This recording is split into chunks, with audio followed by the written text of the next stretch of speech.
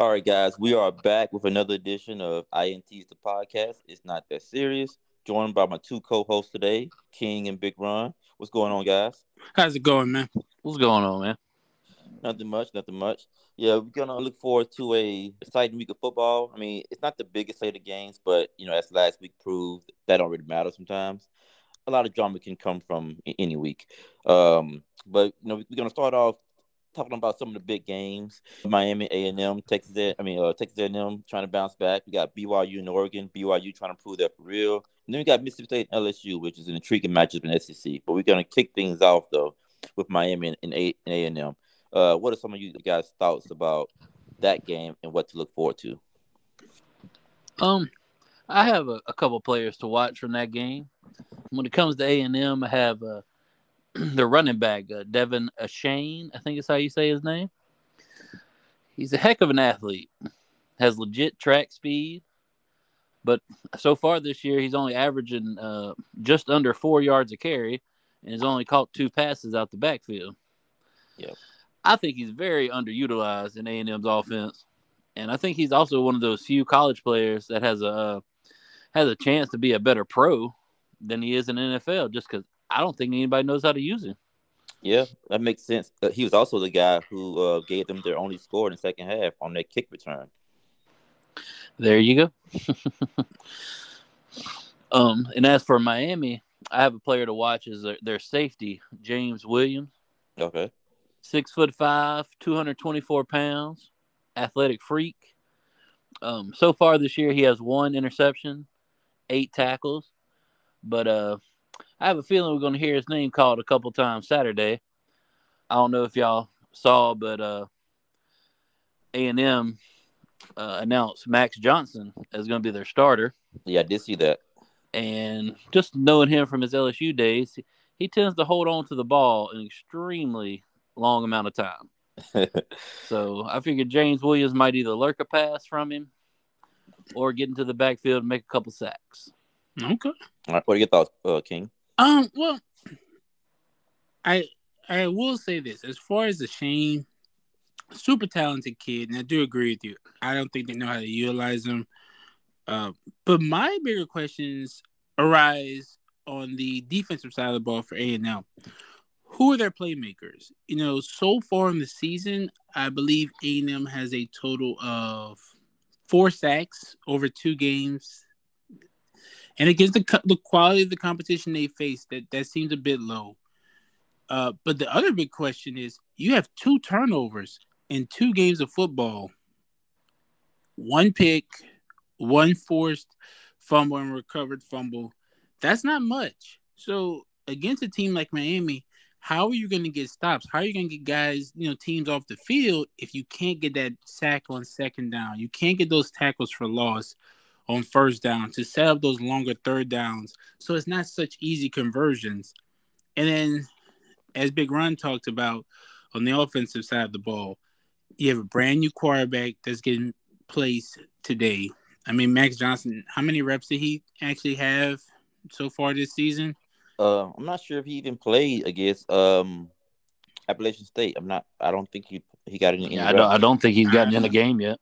So, and to me, the news just broke this, maybe like yesterday? A day or 2 ago. Yeah, let's say at most Thursday.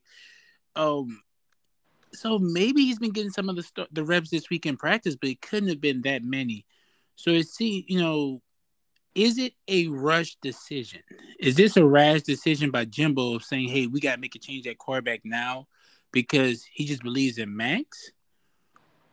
Or does he just think he needs to try to salvage the season? I think that's a bit early, but... Yeah, Max he's a game manager at best. Like I said, I've watched him for a couple of years at LSU. Now, his signature win is of course against A&M, but now he's going to be playing for them. Yeah. It's going to be interesting. I have a lot of questions I hope to get answered by watching A&M this week. Yeah, and I agree. That was a big thing with me. Just how will Max Johnson look in his first start since playing at LSU? I think you guys mentioned Ashane earlier, but I also think Adia Smith, in particular Evan Stewart, need to step up. Stewart is one of their highly touted 5-stars they brought in. Very, very talented guy. Track like legit track speed. I want to know if they're going to try to like do anything to get him involved in the offense this game.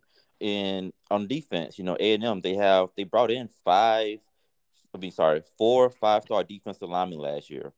You have to figure one of those guys, at least one of those guys, will step up and become a player for him. Will it be Walter Nolan, who was arguably the best or the second best player in the country, depending on who you ask? Would it be Shamar Stewart? Like I feel like they have so much talent on that D line, so much young talent. I feel like at this point, if you're A&M, just put the freshmen in, just let them wreak havoc and see what you got. As for Miami, though, I am looking forward to seeing what Tyler Van Dyke does. He had a great season last year after Jared King, after replacing Jared King in the middle of the season. They were 2-4. He took over. They went.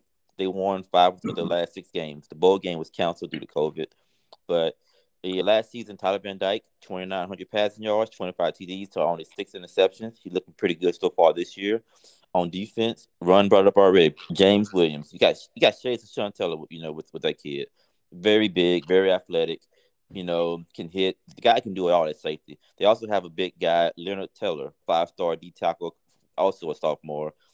So far this season, he had the sack already to his name. So Miami, with Mario Cristobal, his first season, he brought in an all-star defensive coordinator staff with Kevin Steele and Charlie Strong sharing the duties.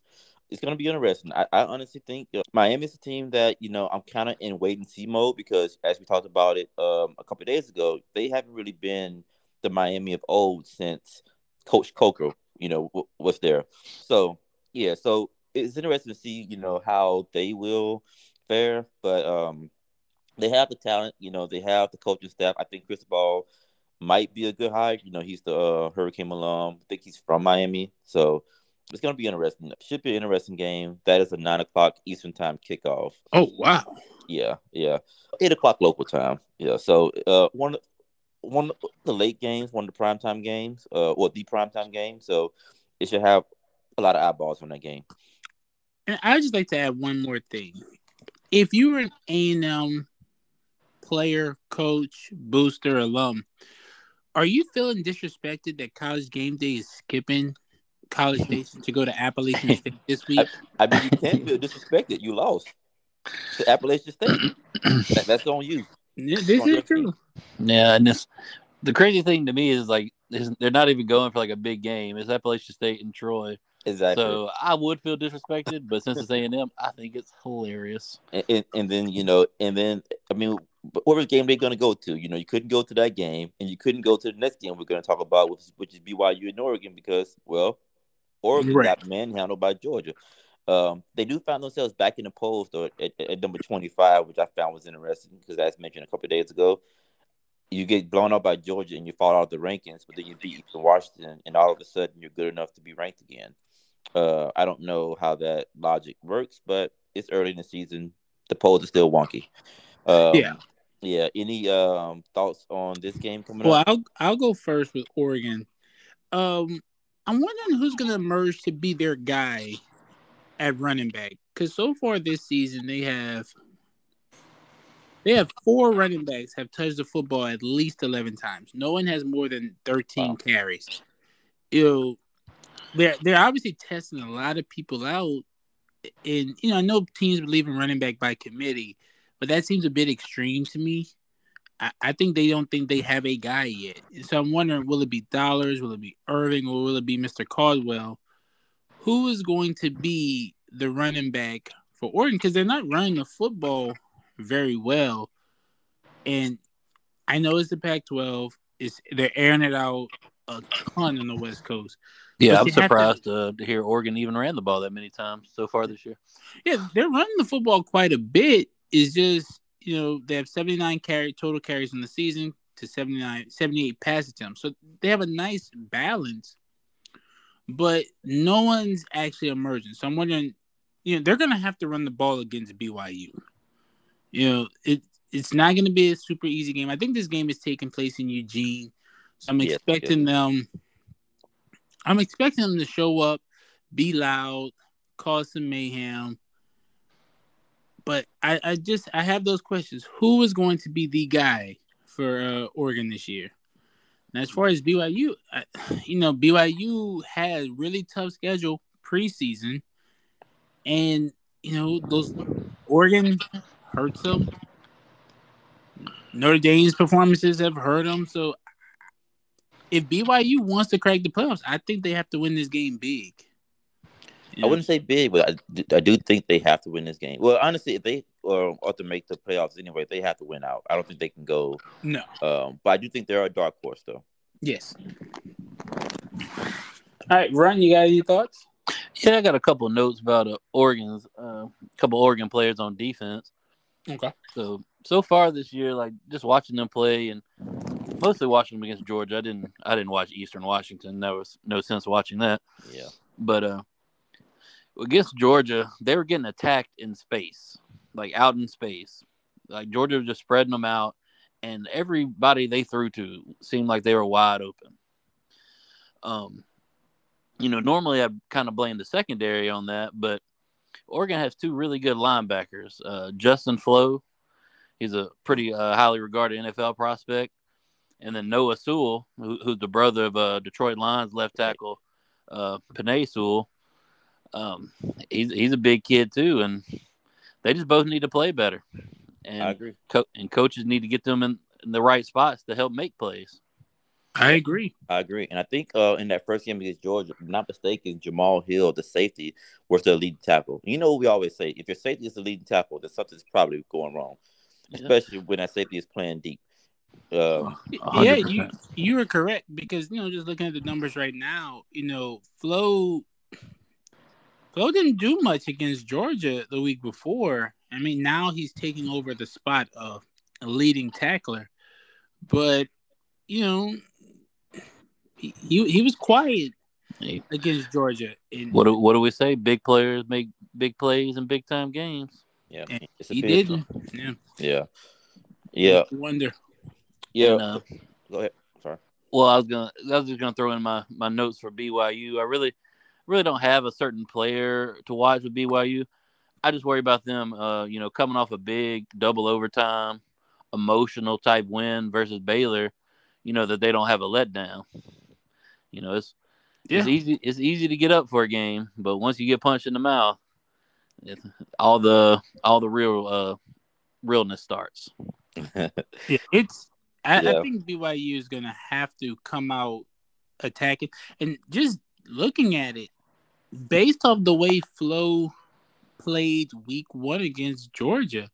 If I'm BYU, I don't think I might come out and playing a little smash mouth football. That would just be what I would think. I'm not saying that's what they're gonna do, but that's what I would attack. Yeah, and BYU's known for running the ball a lot, so yeah, you're right. I can see that being a key. For me, like on the BYU side of things, I'm looking at that defense. Against Baylor, they had 4 sacks. Oregon did not protect the passer very well against Georgia. Their line just did not perform well. Granted, this is Georgia, probably the best team in the country. But BYU against Baylor, top 10 team, gets 4 sacks. That's impressive. Also, I'm kind of intrigued about the redshirt freshman receiver Chase Roberts. Had a big game against Baylor, 8 catches for 122. He looked really good. Yeah. Plays again the right way. So he's a heady player. Definitely. Let's play type of kid. But in all seriousness, great performance by him. I think if this, game against Baylor is any indication of his future, then he has the bright future ahead of him. Dare I say Cooper Kupp comparisons? Oh, sorry. Of course it would be Cooper. Yeah, of course. But no, seriously, he's performed well against Baylor, and we'll see how he he was the one player, like watching that game, he was the one player on offense that stood out for me. Yeah. He really did flash. He flashed. And then BYU's defense did play really well. They basically made Baylor a complete running team in the second half. I don't even know if they attempted 5 passes in the second half. No. Yeah, well. They suffocated them. Yeah. And with Oregon for me though, I'm interested in seeing what Bo Dix does. Um, I mean, we saw him for like 16 years in the SEC. Um, At least. yeah, at least 16 years. And now he's in Oregon with new coach Dan Lanning. The former Georgia defensive coordinator, which is also an intriguing point for me as well. Like I'm curious to see how that defense progressed throughout the year under Dan Lanning, a great defensive mind. So we will see, how that translates as the season goes on. But yeah, I mean, honestly, I feel like more than anything, this game is just important for Oregon to just kind of get back that respect that they lost week. Getting losing to Georgia is nothing to be embarrassed about. Losing in a manner that they lost to, that is. So will Oregon bounce back? They are the favorites this game, so we shall see what's ahead for Oregon and BYU. Okay, so then we head to the game of the week. The game of the week. I don't know if it's really the game of the week, but it's our game of the week. It's the It's Mississippi State personal versus favorites. Mississippi State versus LSU. Um, Mississippi State comes in 2-0. LSU, 1-1 after that game against Florida State, which we discussed ad nauseum last week. But yeah, I mean, big game for both teams. More importantly, big games because of how the schedule in the SEC sets up. I feel that it's one of those games where like if you win this game, it can kind of springboard you to a good season.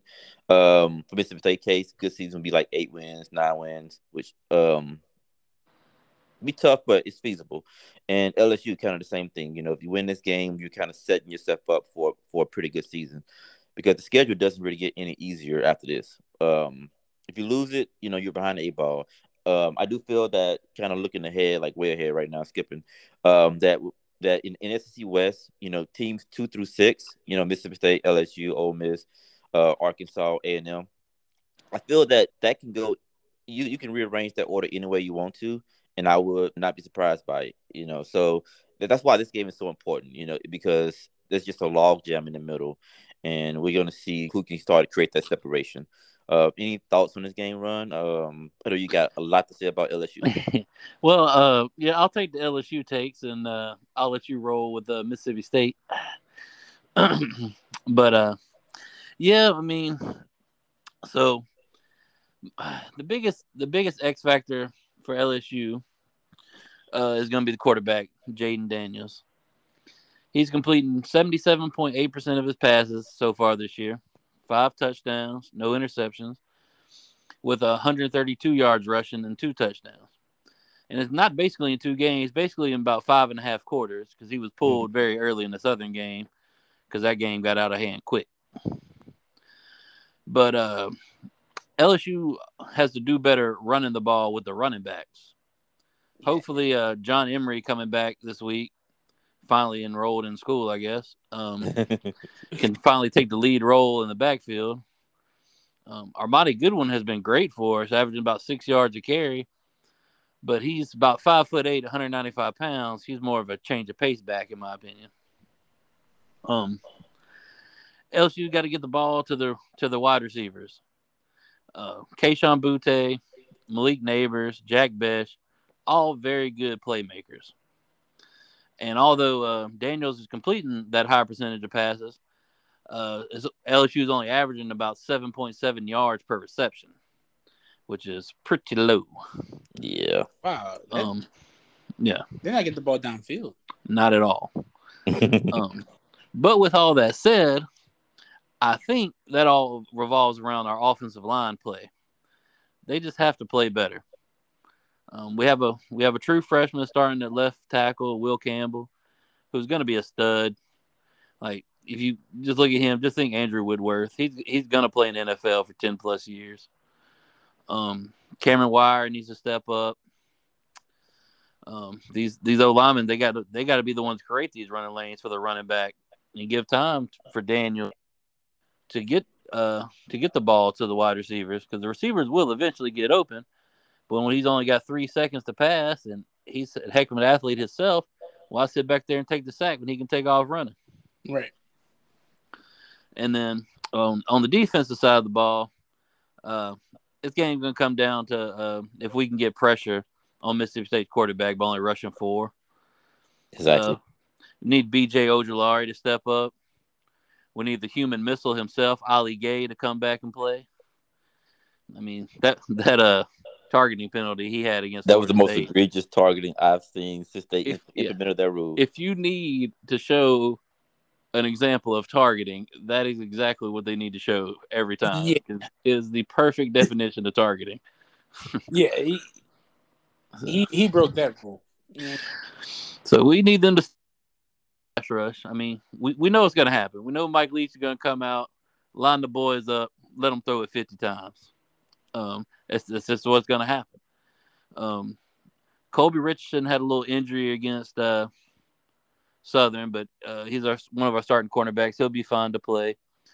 And we have Ohio State transfer Seven Banks coming back from a hip injury that he suffered at Ohio State late in the year last year. I think he missed their last 3 games.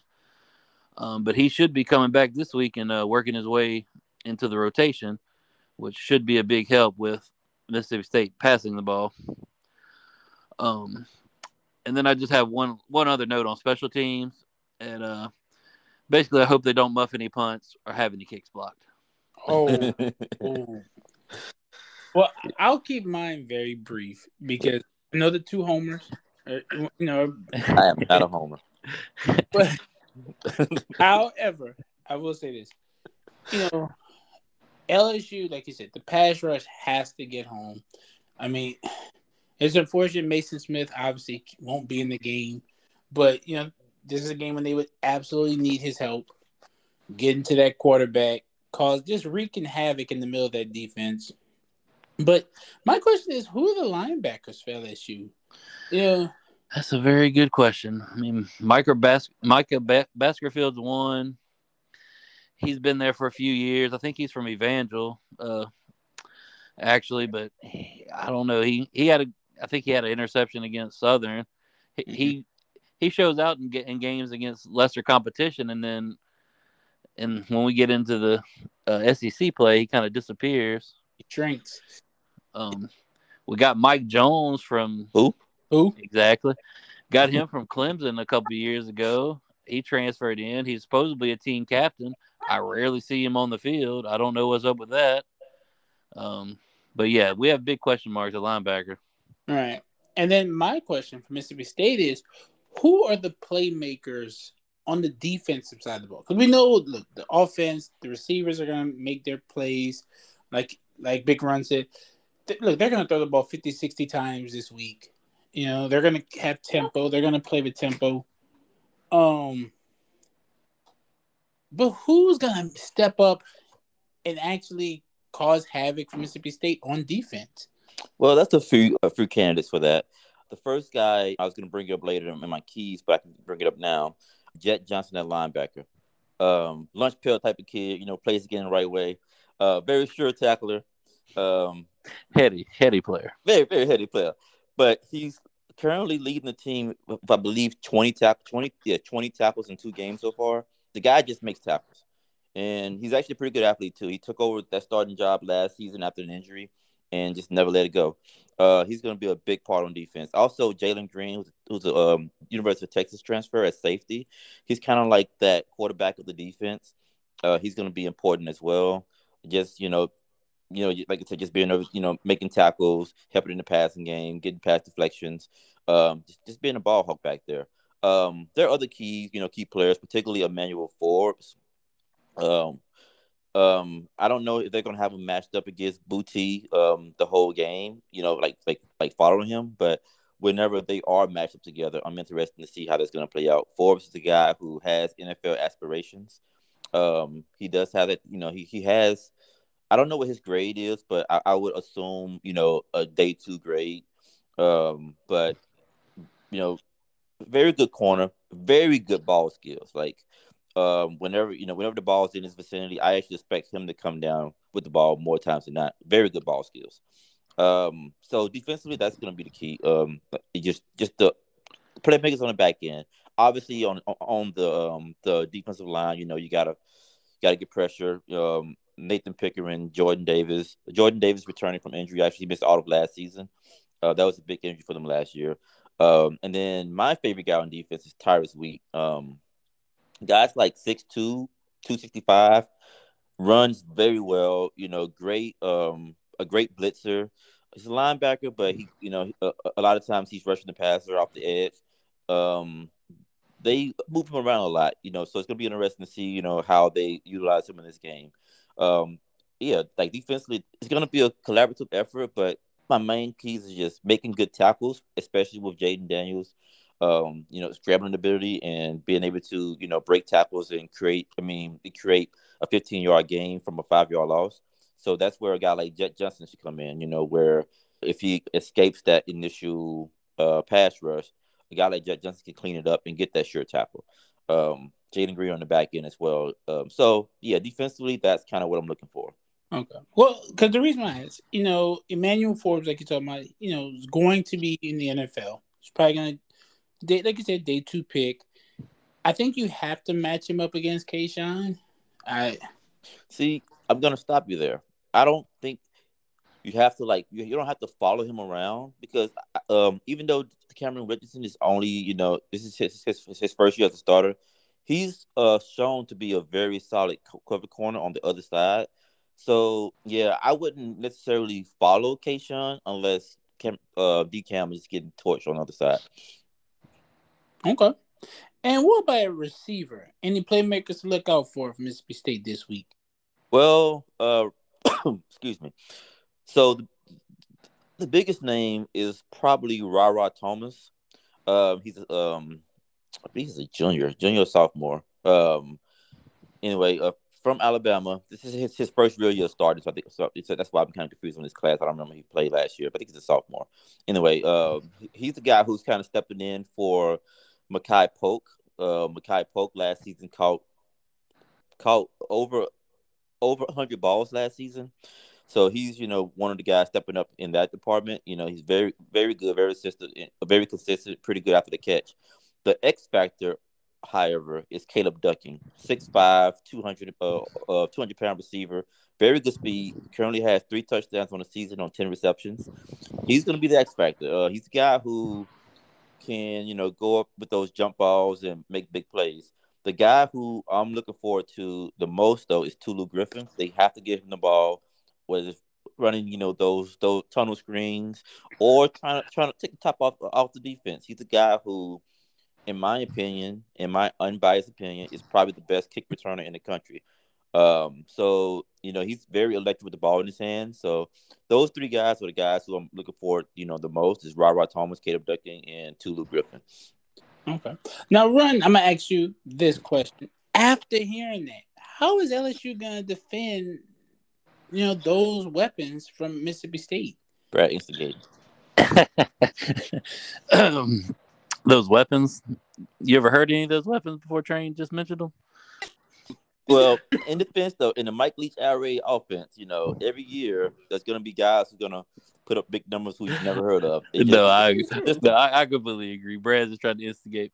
But like I said, it just comes down to, like I said, being able to get pressure with that front 4.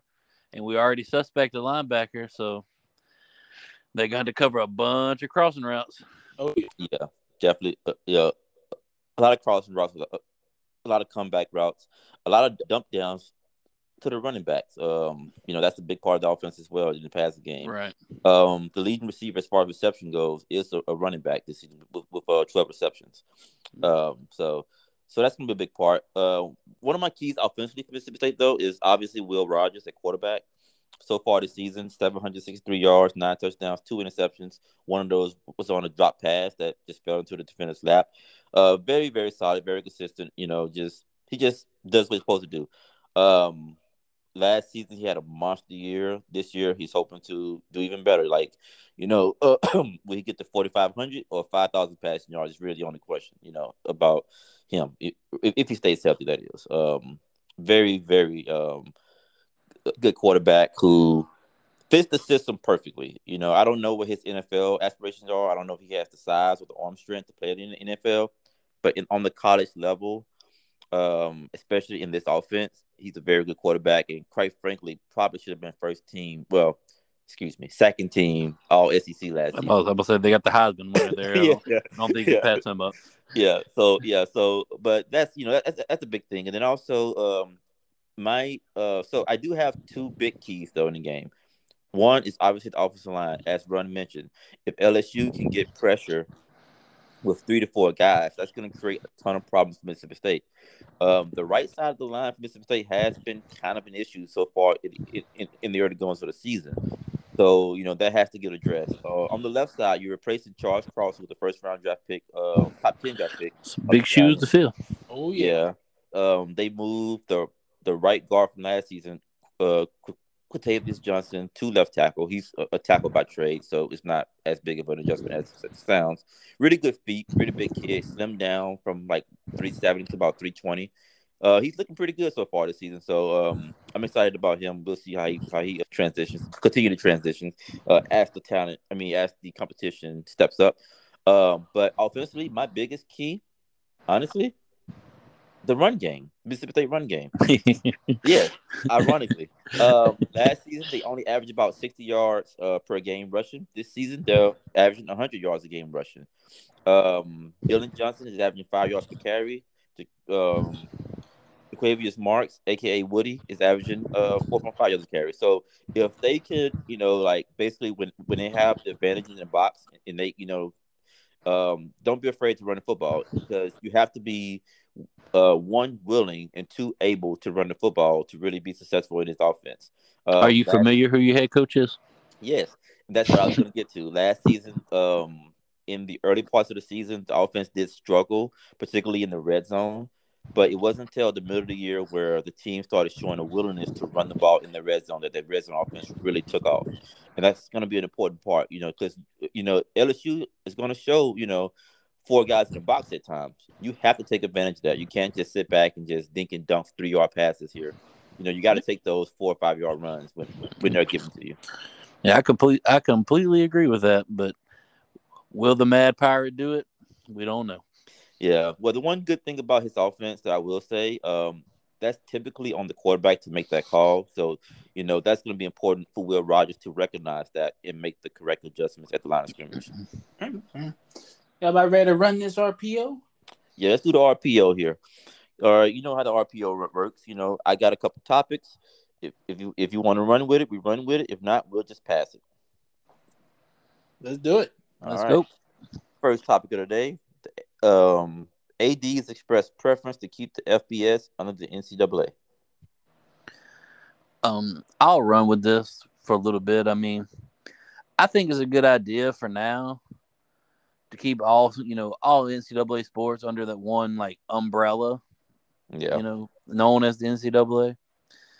But I just don't know what the NCAA does anymore. There's just there's so many rules and stuff we can talk about later, but they just don't do too much anymore. And then with all the money college football is making, it's just a matter of time before football pulls out and becomes its own thing, which I don't necessarily think is a good thing, but it will eventually happen. Yeah. Well, I'll run. Like I said, I'll run with this one. Like Run said, the NCAA is it's not really needed anymore.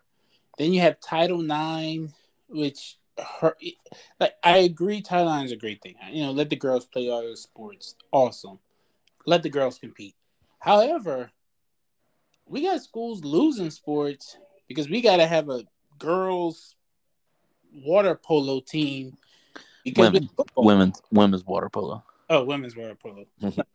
So because of that, like Ron said, football's gonna leave, and I'm sure once football leaves, men's college basketball will be right behind it. Yeah, well, I don't know if I agree about the college basketball part, but I do think with the FBS, because currently as constructed now, the college football playoff is not under the NCAA umbrella. That's actually a FBS thing. Right. So, they already got a foot out the door as is when it comes to that. So, college football has shown they don't need the NCAA anymore.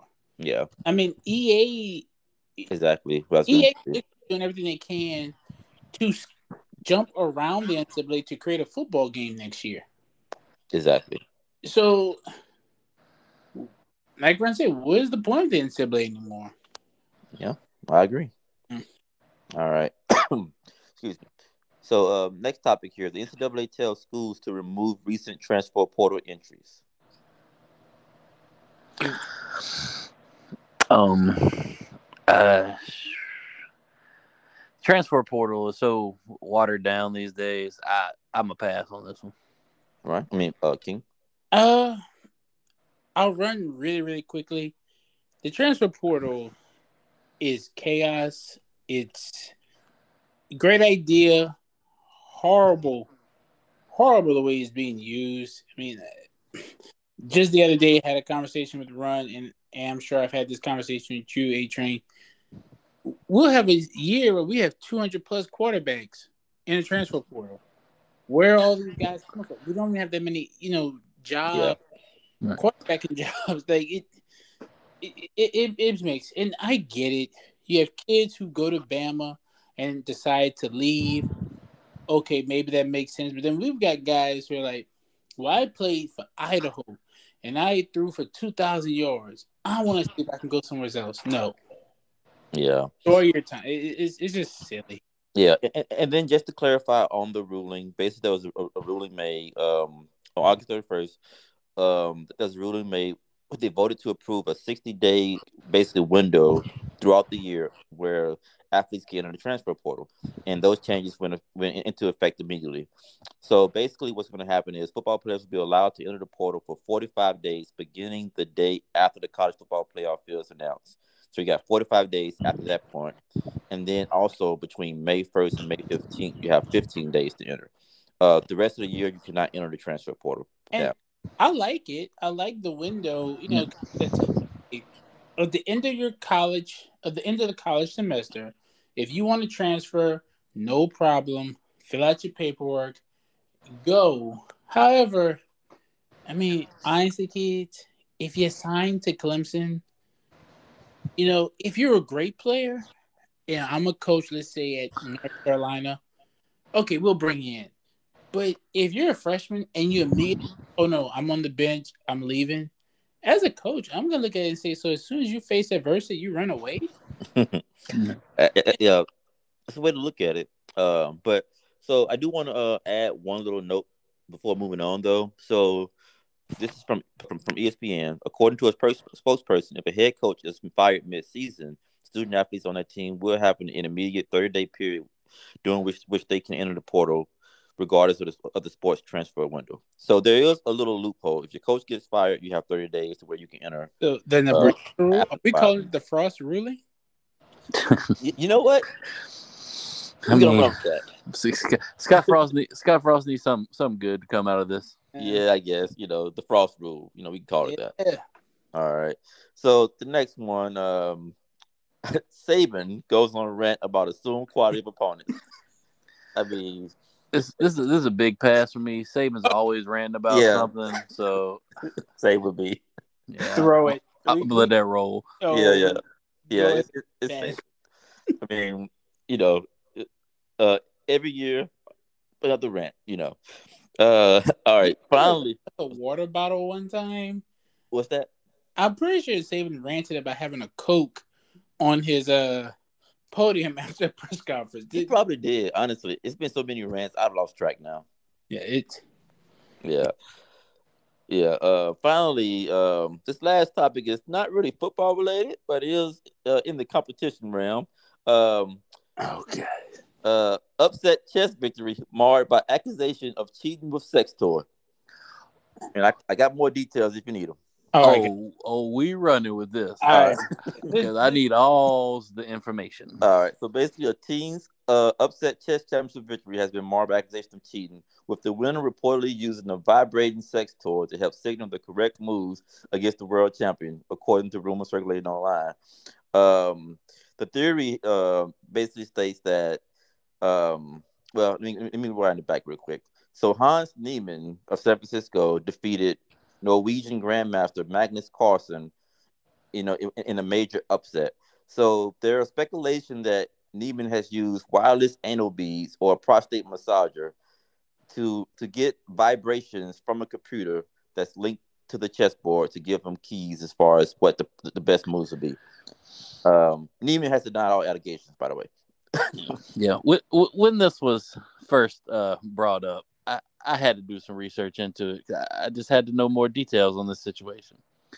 Apparently, Neiman's been caught cheating before. Yes, I had that. Yeah, and he admitted to it, and he had even said as so much as this time that I mean he's not denying he'd been caught cheating before. Apparently, this is like the whole vibrating anal beads thing is a running joke in the chess community, okay, but people have been known to do it also. yeah. So And this story is crazy, and it got so big. Elon Musk was tweeting about it.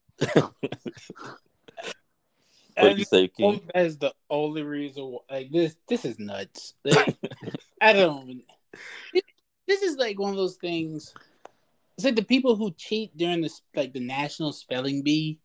Right. They will go through extreme. It's like, look, I get it, but at least with chess, no disrespect to the kids who compete in national spelling bee, but I mean, come on, man, it's chess. Chess has a long history of having cheaters. Yes, so. It does. I mean, what are the consequences if you lose a chess game? You know? Yeah, I don't know. Yeah, I don't know. Yeah, but yeah, I thought that was interesting, so I thought we'd bring it up. All right, so we're gonna move on to our pick'ems. Pick'em. All right, so to recap last week, we're gonna keep track of the standings. So far, I'm 4-2. These two jabronis are 3-3. Oh, I'm playing the rest of this season under protest. We should not have to pick the Houston Texas Tech game because nobody cared about it. This is true, but I had to find a game. You know. Oh, wait till you see the pick this week. Yeah, what I'm gonna start calling this it's the 6-pack pick'em of the week. You know. Oh, I like the 6-pack. Yeah. Everybody likes a good, nice, cold 6-pack. Haven't had a 6-pack in a long time. You know, it's been a while since my college years, but you know, I mean, body wise, but yeah, you know, whatever. All right. So the first game we're gonna go over here is Florida State and Louisville. It's actually a Friday night game. Let's see. Florida State is actually a 2.5-point favorite at Louisville. Any thoughts? Any predictions? What are your predictions? I actually think this is going to be an entertaining game. I'm gonna turn it on tonight. What's Louisville's quarterback? Is it Malik Cunningham? Something? Or I might have just messed that kid's name up. You might have. He's a really good athlete. But I actually got Florida State winning. Think they're going to start 3-0 for the first time since 2015. Okay. What do you say, Ron? King? Oh, no, I am definitely going to jinx Florida State here and say, no, they're winning this game. I think Florida State wins this 3-0. All right. That makes it a sweep. I'm also going Florida State. I think Jordan Travis so far has played pretty well. I think Norvell's done a good job of putting him in a position to succeed, and that's going to continue. And I got FSU winning the game. Now you remember the last time we all picked the same. Yeah. Hey, Bama won. Anybody listening to this, run to your bookie and put all your money on Louisville. Yeah. Yeah, that'd be smart. That'd be a smart thing to do. Alabama definitely did not cover that spread. They won. Hey, that's why we're doing pick'ems. We're not betting against the spread. It's true. Exactly. All right, next game. Penn State, number 22, Penn State at Auburn. Penn State is a 3-point favorite. Okay, I'll start this one off. I am going to disrespect both of these fan bases and teams. These are the little brothers of both of these conferences. But they're like the little brothers, the youngest brother in the family. Because in the Big Ten, you have Ohio State, Michigan, battling out. And then you got Penn State just hanging around there. Hey, guys. And Auburn is just... Auburn believes themselves to be a much bigger program, but, Auburn is just... The only reason Auburn, Nebraska, or Colorado's because they're in the SEC. Now, with all that being said, because I can't name a player from either team, I'll take Auburn. solely because they have SEC, and I don't think they play football above the Mason. As a wise man once said. Oh, yeah. Yep, very wise man. And as for my take, I'd usually take the SEC in this situation, but Auburn is bad. Oh, They're bad at football, so I'm going with Penn State. They're bad. Yeah, I'm kind of riding with Big Run on this one. Auburn is just bad at football. Like they're just not very good. Penn State, they're undefeated so far, 2-0. They did struggle against Purdue, but Purdue was actually pretty good last year. And then Did you just hear what you said? yeah, well, Purdue went 9-4 last year. This is true. Yeah. Hey, Wake Forest won 10 games. Hey, Wake Forest is good though. I give them that. They're actually pretty good right now. But this is gonna be. I mean, I don't want to disrespect the kid at all. I really, really don't. But Auburn, if TJ Finley is starting, I'm going Penn State. Bro, I know. I'm not changing my pick, but I know I should be picking on. I just pick Penn State. I just. Oh yeah, no disrespect to the kid. I'm sure the kid's a great guy. And honestly, like the kid has the physical tools. He just has not put it together yet. Well, He got the physical tools to play tight end, not quarterback. That's what I'm gonna say. He's just not meant to be a. And once again, like you said, you're not criticizing the actual person. You're criticizing the football player. Yeah. And as a quarterback, son, it's just you. Comes with territory. Yeah, it's just quarterback's just not your position. It happens. Yeah. All right, moving on to number 12, BYU at number 25, Oregon. Oregon is actually a 3.5-point favorite. It is in Eugene. Tough place to play. Oh yeah, the zoo. Oregon actually has the third longest home winning streak, and the second home longest winning streak against non-conference opponents. Okay, that's behind Alabama on that one. I just think Oregon has to have the better talent, right? You would think, yeah. I think BYU's the better team, but I'm gonna go with Oregon. All right. Okay. Because it's in Eugene, I just think the crowd noise, I think the zoo is going to be crazy. The duck won't be on the field. The duck won't be running on the field. But that's it. That's an N7 thing for all the fans listening. Trust me, as soon as college football comes around, or the Xbox Series and the PS5, y'all get to see those exploits. But I expect BYU to compete. Like I really think it's going to be a football game. I just think fans in Eugene are going to push Oregon just ever so slightly over the top. I'm going Oregon in a very close game, though. All right. That's a very interesting stat about their home field streak. I didn't know that. Didn't bother to look it up, honestly. But Eugene has been a very tough place to play. The crowd sits on top of the field almost. Yes. Yes, they do. Yeah, so it's very tough. All that being said, I'm going BYU though. You think they overcome it? Yeah, I think they're gonna get pressure on Bo Nix, and we saw what pressure does to Bo Nix in the SEC, and I think BYU is gonna do enough to pull it off. All right. Moving on, Michigan State at Washington. Okay, so this is my Houston of Texas Tech and Texas Tech this week. Well, let me add something. Number 11, Michigan State at Washington. Washington is actually a 3-point favorite. Once again, this is my Houston Texas Tech game this week. I could not care less. Can't name a player from either team. I understand Michigan State's ranked number 11 in the country. Don't know why. Yeah, guys. And then they're dogs to Washington. So with that said, I'm gonna go with Michigan State because they're ranked. No other reason. Sounds good. I will say this: the last two players I remember from Michigan State. I remember Kenneth Walker from last season, very talented running back. The next kid is when they played Alabama in the playoffs, and I believe Derrick Henry ended Salik Cohen's NFL dream. with that stiff arm.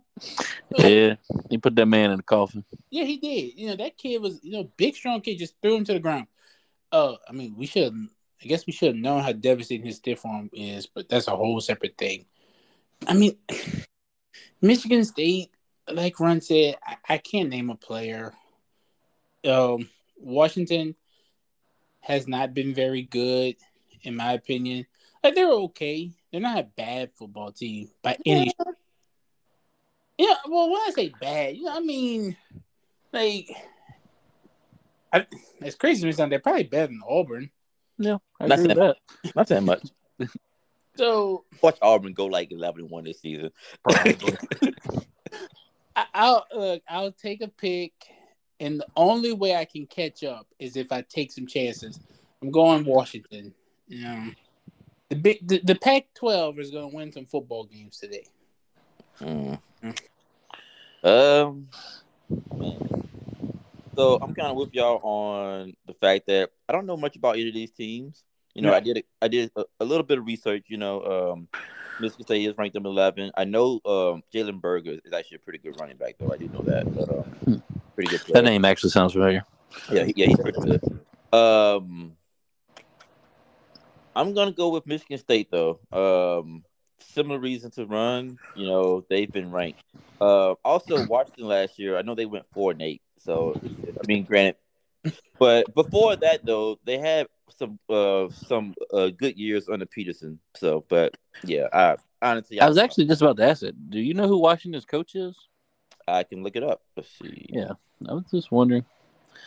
I mean, I know it's not Peterson anymore, but. Wait, what happened to Peterson? He got fired? Oh no. He did he take a leave? Or did he retire? I thought he I don't know. I don't remember. I don't remember. I think he retired. Either way, yeah. Huskies head coach, Jimmy Lake. Okay. All right, on to the next game. Yep. Oh, hold on. Never mind. They got a new coach. Caleb DeBoer. This is sad. I might have to cut this. This is sad. Yeah, you might have to cut this. My bad. Should have brought that up. No, I'm leaving then. Forget it. Whatever. I'm going Michigan State though, just for the fact that, yeah, whatever. Anyway, next game, Miami and A&M. Miami's number 13, A&M number 24. Texas A&M is actually a 6-point favorite. Yeah, we gave our thoughts about this game earlier, so I just I'm gonna keep it simple. A&M continues to struggle. I think the Canes come out with the victory. All right. I'm taking Miami because I think Miami's back. I think they're the real deal. I think Florida State and Miami are gonna have a good clash this season. Miami's gonna win. Okay. Definitely on a missed field goal, wide right. Oh, definitely. More than likely, yeah. Lose that game, but it will. More than likely. Yeah, I have Miami also. I think Tyler Van Dyke's gonna have a big game. And just A&M. The question is just how they're gonna respond to last week. If anything, that's the most interesting thing to me. It's just how they're gonna respond. Will they be competitive or will they just lay down? I think they'll be competitive. I think they're gonna have a chance to win the game, but I think Miami's gonna pull it out. My only question is, man, you can't get them off the field. I mean, you're not causing turnovers. You're not getting tackles for loss. You're not getting sacks. Yeah, a lot has to change with that defense this week. Right. Yeah. I just can't pick them. Yeah. And then the last game we're going to cover is talked about it earlier at length as well. Mississippi State versus LSU. Mississippi State is actually a 2.5-point favorite. Let King open with this one. Okay. I will say we gave our thoughts. LSU versus Mississippi State. Where's this game being played? At Tiger Stadium. Death Valley, sir. The real Death Valley. Death Valley. Okay. Note, though, last game at Death Valley, KJ Costello threw for over 600 yards. Throwing it out there. That was during COVID, and we all thought. And unfortunately for LSU, a lot of people didn't play, but that's not how it works. No ifs. You know what? I think this Saturday, I think Kayshawn shows up and shows everyone in the nation why he's number 7. And I think BJ on the defensive side is going to let the SEC know why he's wearing 18. I'm picking LSU to win this game. Okay. Who you got, Ron? Well, I don't think you have to ask that question, but Mississippi State it is. All right. So my pick. The one thing I did have to ask was when was the last time LSU was a home dog to the Dogs? 1990. Oh, you looked that up? Well, I don't know if it's at home. I think it's like one of the last time there was no, I'm sorry. 1990. 2000, I'm sorry. 2000, 22 years ago. Who was on that team? And was that the last time we were a dog overall to them? Or I want to say overall. Whew. Which is crazy because Mississippi State had a better team in 14, but they wouldn't do that. Better team in 15. Yeah, I think we played so early in 14. Yeah. That, people didn't realize how good Mississippi State was, and LSU was a little overrated that year. Yeah. So, but like I said, I think it's a very telling sign that we're home dogs for the first time in 22 years. I could be off on that, but I'm pretty sure that's accurate. I mean, I would assume when you said 1990, I believe that one. So yeah. Well, I said 22 years, and for some reason my mind went to 1990 instead of 2000. That's because we old. Yeah, we old. Yeah. But I'm a homer all the way. So go Tigers. All right. Well, I got Mississippi State. No surprise there. And honestly, it's a homer pick, yes, but I also do feel that they are a better team right now, because I feel that right now LSU is still trying to figure things out with Brian Kelly, so this is like the perfect time to play them. Yeah. If this was later in the year, my opinion might be different on it. So I do, that's kind of like where why I'm leaning the way I'm leaning. That, and I'm a homer. Yeah. Yeah. If we keep this going, this is going to have to be our homecoming week each year. We got to get Brad a team to cheer for, but this is going to be mine of your homecoming week. Oh yeah. We can do that. We do that special show every year. Oh yeah. All right. All right. So that's it for the pick'ems. So I'm gonna go 6-0 on that one, and we'll figure out where the rest of these guys are gonna go. I'll be honest. I see 2 losses already, and one of them starts with Auburn. Yeah. I'm picking Auburn, and I know the fans are probably like, why is this guy picking Auburn? But I'm picking Auburn because I really believe after last week, I think we're going to have, for some reason, some team is going to walk into this week saying, no way that's going to be us. And they're going to sleepwalk. And I just think Pitt State's the team to do it. All right. Fair enough. And the last thing we're going to talk about briefly, though, is the NIL.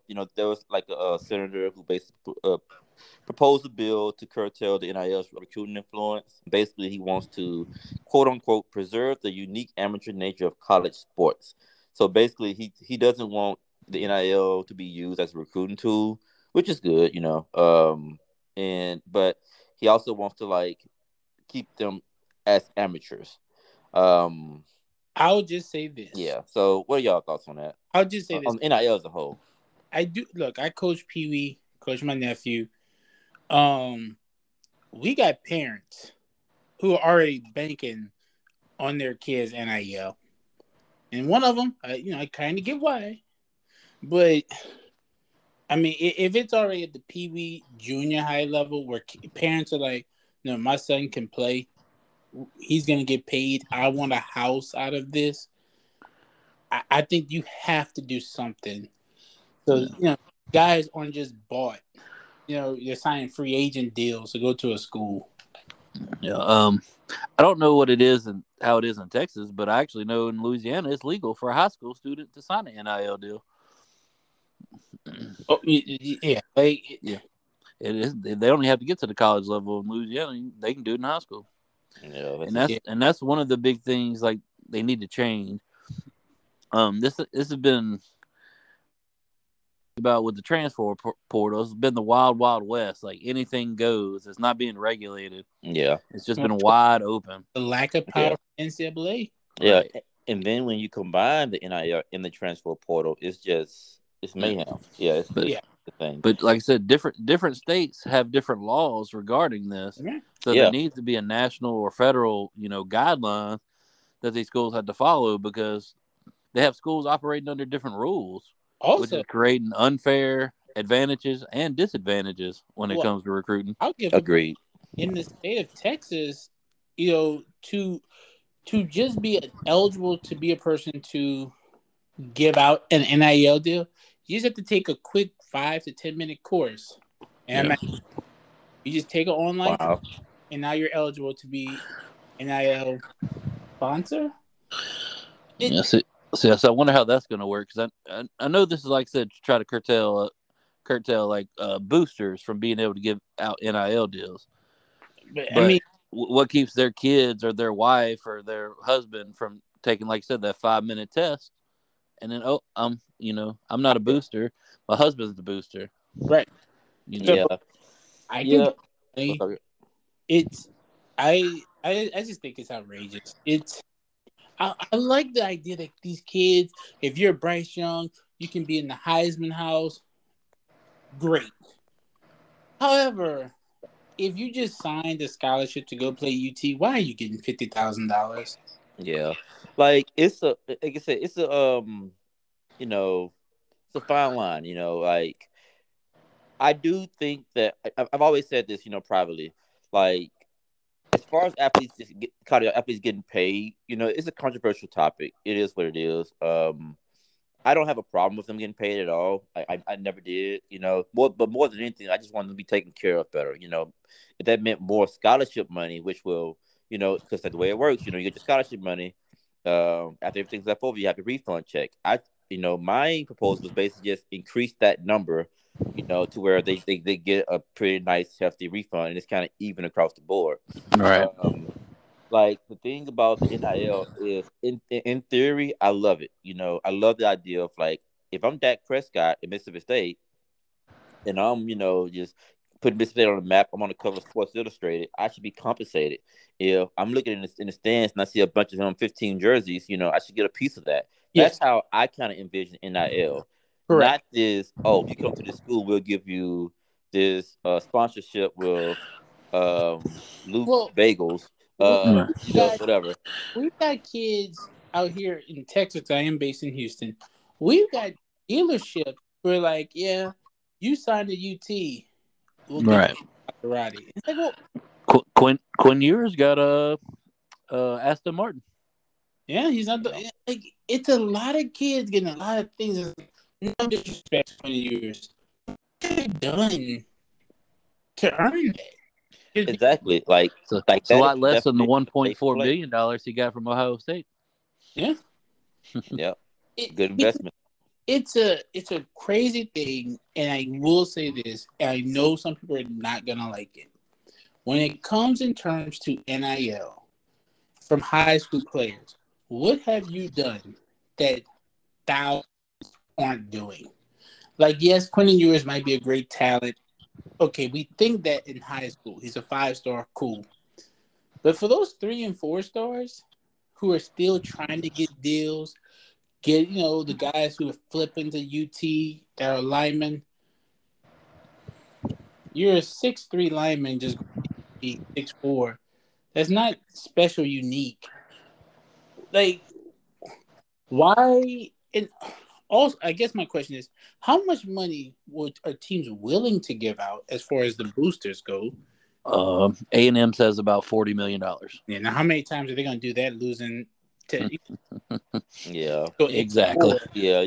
Eventually they're gonna have to dial that back a little bit. Yeah, I mean it's just it's a sad state. I mean, like I said, like I like the NIL in theory. Like the Well, idea of a player being able to profit off their name, image, and likeness is amazing. But right now it's used as pay for play. right? And It's that's the issue that I have. Yeah, 95% it has to be regulated. Yeah. of kids have never even been in a commercial. So, Yeah. like you said, you're not profiting off your name, image, and likeness. Yeah, you just getting the payday. And again, now let me actually come from a different angle though. I admire the athletes. Get your money. If you have a chance to get money, Of get course. paid. Take Oh, advantage of that system. absolutely. Get your Yeah. money. Yeah. I don't. Don't turn down. Don't turn down $500,000 because you feel that it's morally wrong. Like, no, take your No, money, you get should. your money while you can. But the system needs to be overhauled. Like, But I don't know what the solutions are, but right now it's not working. the catch is this, and I will say it's going to eventually happen to these players. The Quinn Ewers, though, he got away with essentially robbing Ohio State. He went to Ohio State, got paid, and then left. Okay, how many times you think kids are gonna be able to do that? Yeah, Sign like deals, and you there- like, I get to leave whenever I choose. it's going to come to a point where you have contracts saying, okay, well, if you stay here for 3 years, or something like that. Right. And also, though, like Which I think is fair. yeah, another thing that's going on as well is you have these schools, because I know Mississippi State is doing it more so for baseball, but they're doing it for like other sports as well. They have these collectives where basically, the alumni, the boosters, they put in money in the pot, and basically every season, if you sign with this school, if you're a player, you basically sign away your NIL, like you sign away something. I don't know exactly how it goes, but the whole point is basically like when you sign this collective handles your NILs. Like, so they're like over your NILs, but they're paying you though. And so a lot of schools are doing that now to where basically it's under one school umbrella. And if you sign there, you get like, hey, you sign here, you get $20,000. You sign here, Yeah, you get $30,000. And so at I know that point, it's I going to know be a case USC said where they're going to give their kids all $50,000. yeah, exactly. That's what I was gonna say. So at that point, it's gonna be a case of like, well, this collective says if I sign here, I'm gonna get 20,000, but I can go get 50,000, one state over. Like it's just right now, it's just all over the place, and there need to be some regulation and some. Which I mean, I don't know how you regulate it because this has been going on. Like paying players has been going on since It was just way ahead of their time. I think yeah, the biggest but thing now to help clean this up, at least in my opinion, and we'll get to when it comes to this time of the year, but it's men's college basketball. I think that's gonna, because at least in my opinion, men's college basketball is probably the dirtiest sport. oh yeah, it has been for the Oh, longest with a like million the percent. the AAU influences. It's been pretty bad. So I think with NIL, because the NBA now, they might not. I mean, the NBA is giving these kids so much money, it's crazy. But if you're Zion coming out of high school with, if NIL was a thing, how much money would he be getting? Yeah. Yeah, You know? get the bag. And then but then these kids are gonna sign shoe deals because Zion was just waiting to sign his shoe deal. When LeBron's son, if he plays college ball, which I assume he will, because I don't Yeah, think, I think you will. you know, he's gonna be a huge NIL target. Yeah. Yeah, You Master P's son got a bunch of money. I remember, Yeah. like some small school in Tennessee. Yeah, he went to Tennessee State, I think. Yeah, he got a pretty big NIL deal. Lil Romeo? No, No, no, not that one. But it's interesting, and we could definitely really take a real deep dive into NIL. Yeah, we could have a whole yeah, we got podcast a whole on just episode, NIL. Easily be special edition, round table yeah, discussion. Right. NIL and the transfer portal easily could be an episode. So we have to circle back to that. Yeah. So, any thoughts? Final thoughts? Oh, that's about it for Speaking me. of college, I think we wrapped it up. okay. Yep. All right, so that about does it for another episode of INTS the podcast. We got a big week of games coming up. Not really, but we got some interesting games at least. And we'll see if this week was as wild as last week as far as upsets. But yeah, we'll be back next week with another episode. Your host A Train for King and Run. We out. All right. Yeah, we'll go. Deuces.